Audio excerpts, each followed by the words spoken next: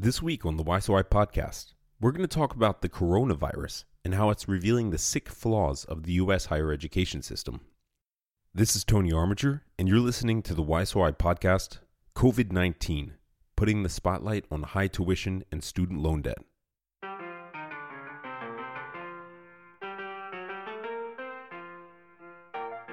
I'm doing this podcast to inform you about how college tuition in America has helped contribute to the horrific $1.5 trillion in student loan debt in our country.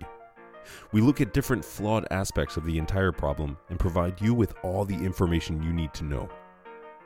45 million Americans are burdened with an average student loan debt of over $37,000. Let's talk about it.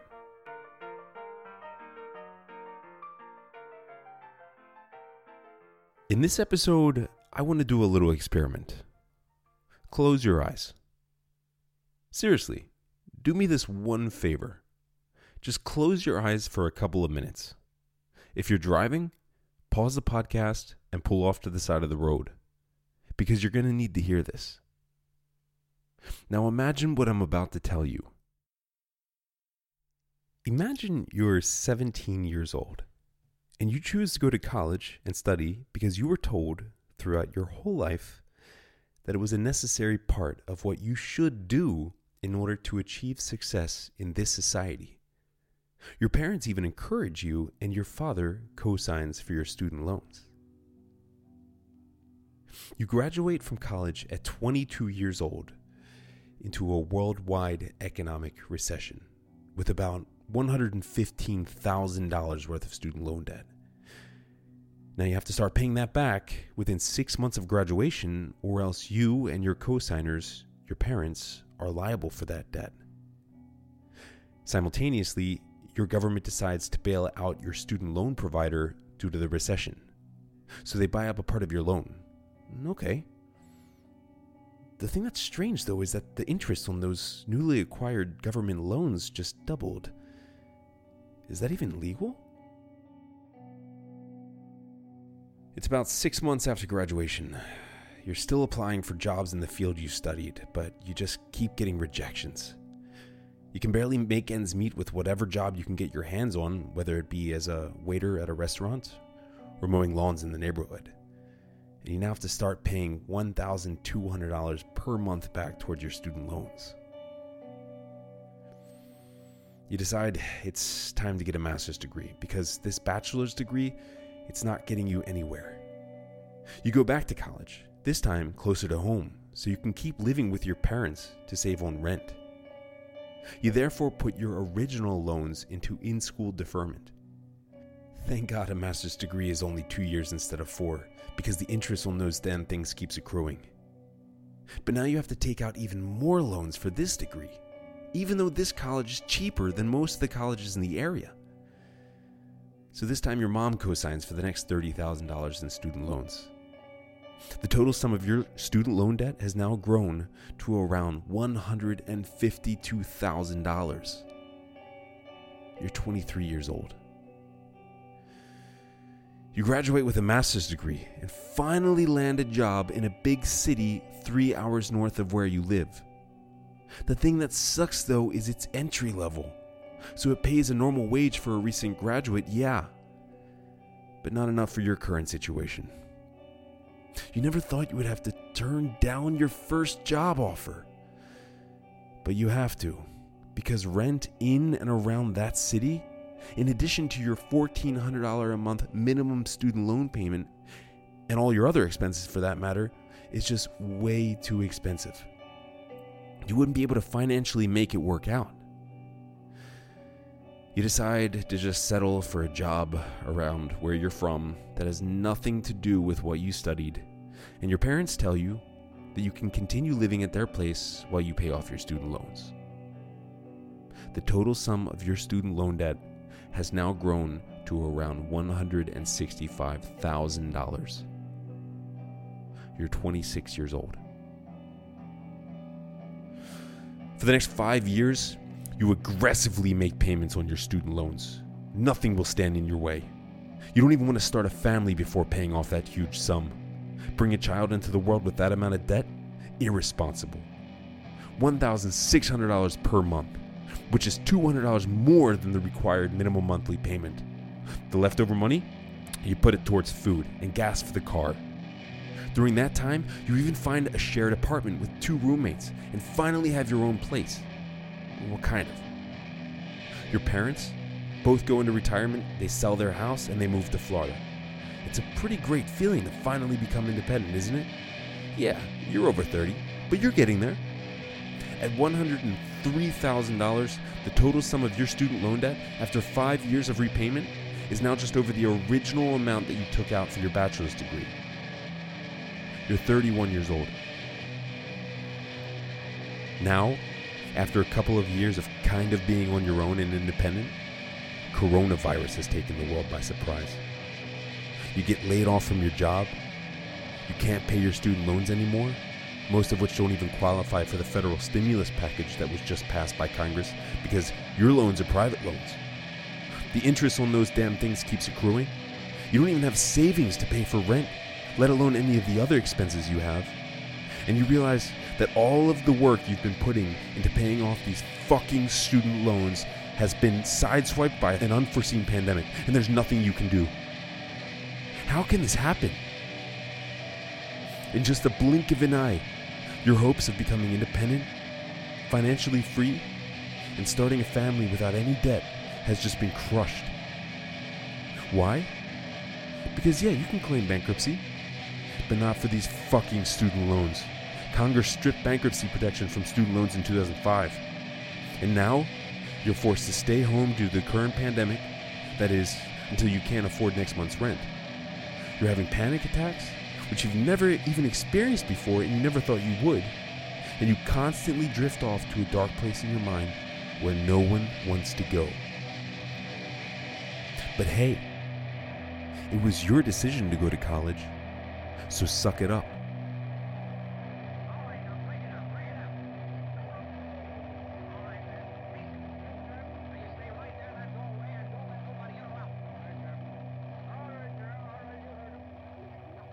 Now open your eyes. Guys, hey, open your eyes. This isn't a story. This is reality.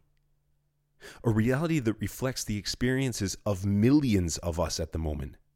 And no one is doing anything about it. That's what's sad. And that's what's sick. And now we have a global pandemic on our hands and a virus called corona that is actually revealing and magnifying the drastic effects of a broken system, and we continue to sit by and watch people struggle like this. Guys, we need to do something, and we need to do something now. Some of you don't have student loans, so if your imagination wasn't capable of convincing you that we're dealing with a flawed system, let me paint a different picture for you. My picture. Let me tell you about how the coronavirus crisis has impacted me as someone who is still paying my college tuition. Here's my situation. I took out $98,000 to study 3.5 years at Washington College in Chestertown, Maryland. And that was from 2006 to 2009. After graduation, from 2009 to 2015, I paid $150 every 3 months to put those loans into forbearance from when I was looking for work and while I was doing my master's degree. That was a forbearance fee, so if you do the math, it's about $3,300 in total that I paid during that period. Now that money didn't go towards my student loans at all, nor did it go to the interest on my loans. From early 2015 to mid-2015, when the total amount of my loans, including interest, was around $134,000, I was paying $750 per month. And my father, who was my cosigner, was matching that to help me out. So the minimum monthly payment at that time was $1,150 per month. So we were paying $350 more than what we needed to per month. Now, one of the main reasons why I was able to even make a little more than half of the minimum monthly payment was because of my girlfriend. Even though she knew how much debt I was in, she has stood by my side ever since, and we've been sharing the bills when it comes to rent, utilities, groceries, you name it. Without her, I wouldn't have been able to pay these loans down as fast as I have been. From mid-2015 until now, I've been paying a minimum of $1,500 every month, and sometimes even more, which was thanks to a better paying job and a little editing and translating business I have on the side. My father, God love him, told me that he would continue to match whatever I pay to help me out. And he has been. We've been paying $1,850 more than the original minimum monthly payment per month. 3 weeks ago, I, along with 50 of my colleagues, were laid off from our full-time jobs due to the, quote, potential negative economic impact that the coronavirus was going to have on the company, end quote, that we were working for.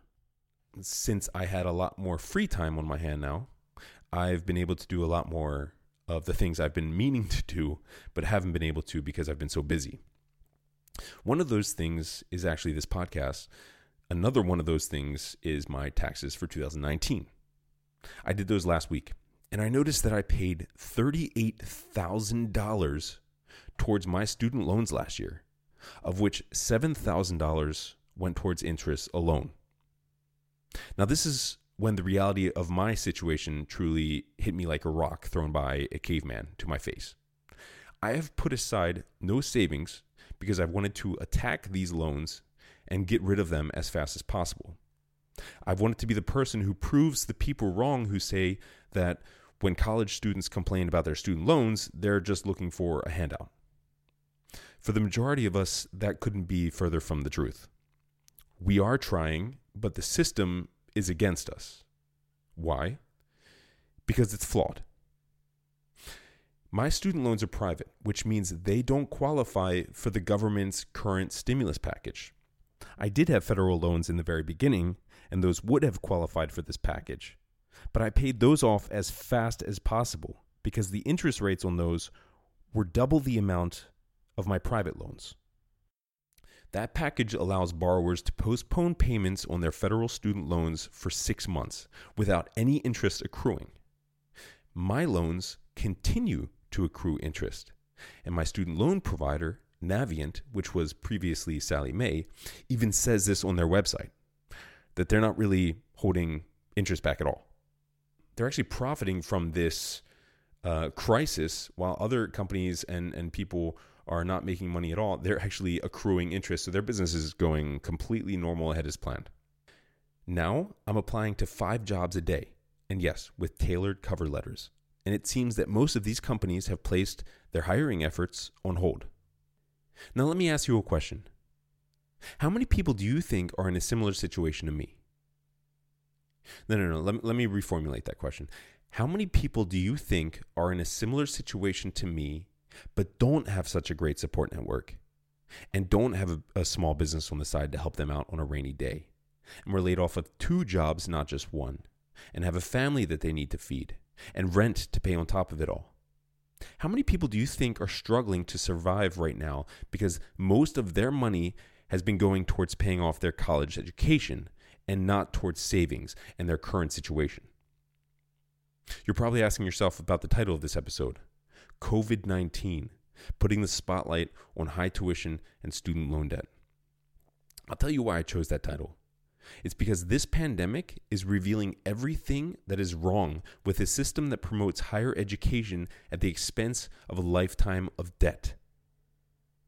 It magnifies the everyday struggles of the average student loan borrower and reveals why they are truly struggling.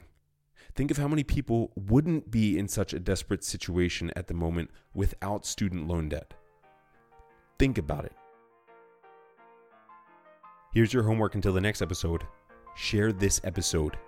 Tell as many people as you can about the flaws that COVID-19 is revealing about our higher education system. Tell them about the millions of Americans who have been laid off and who cannot pay their student loan bills, let alone the food and rent for themselves and their families. Help them directly if you can in any way. That'll help them for now, yes, and get them through this difficult time. But more importantly, help them and help our future generations by getting our government to change their bankruptcy policies, by changing our laws so that student loan providers and banks can't lobby our government representatives, by making the colleges in our country more accountable for their business transactions, and by making the student loan companies conduct business in a more humane manner. Guys, I beg you, for the love of God, do your homework. Spread the word. Are you someone who's struggling due to your student loans and the effects of the current coronavirus crisis? We want to hear your stories. Get in touch with us on Facebook or through our website at www.whysohigh.org. Don't worry, we'll keep it anonymous. This episode was recorded, produced, and edited by me, Tony Arminger Jr., in Hamburg, Germany. Design support was done by Sarah Roloff, and musical support was done by Scott Joplin and Hinterheim. Find out how to get involved and take action on our website at whysohigh.org.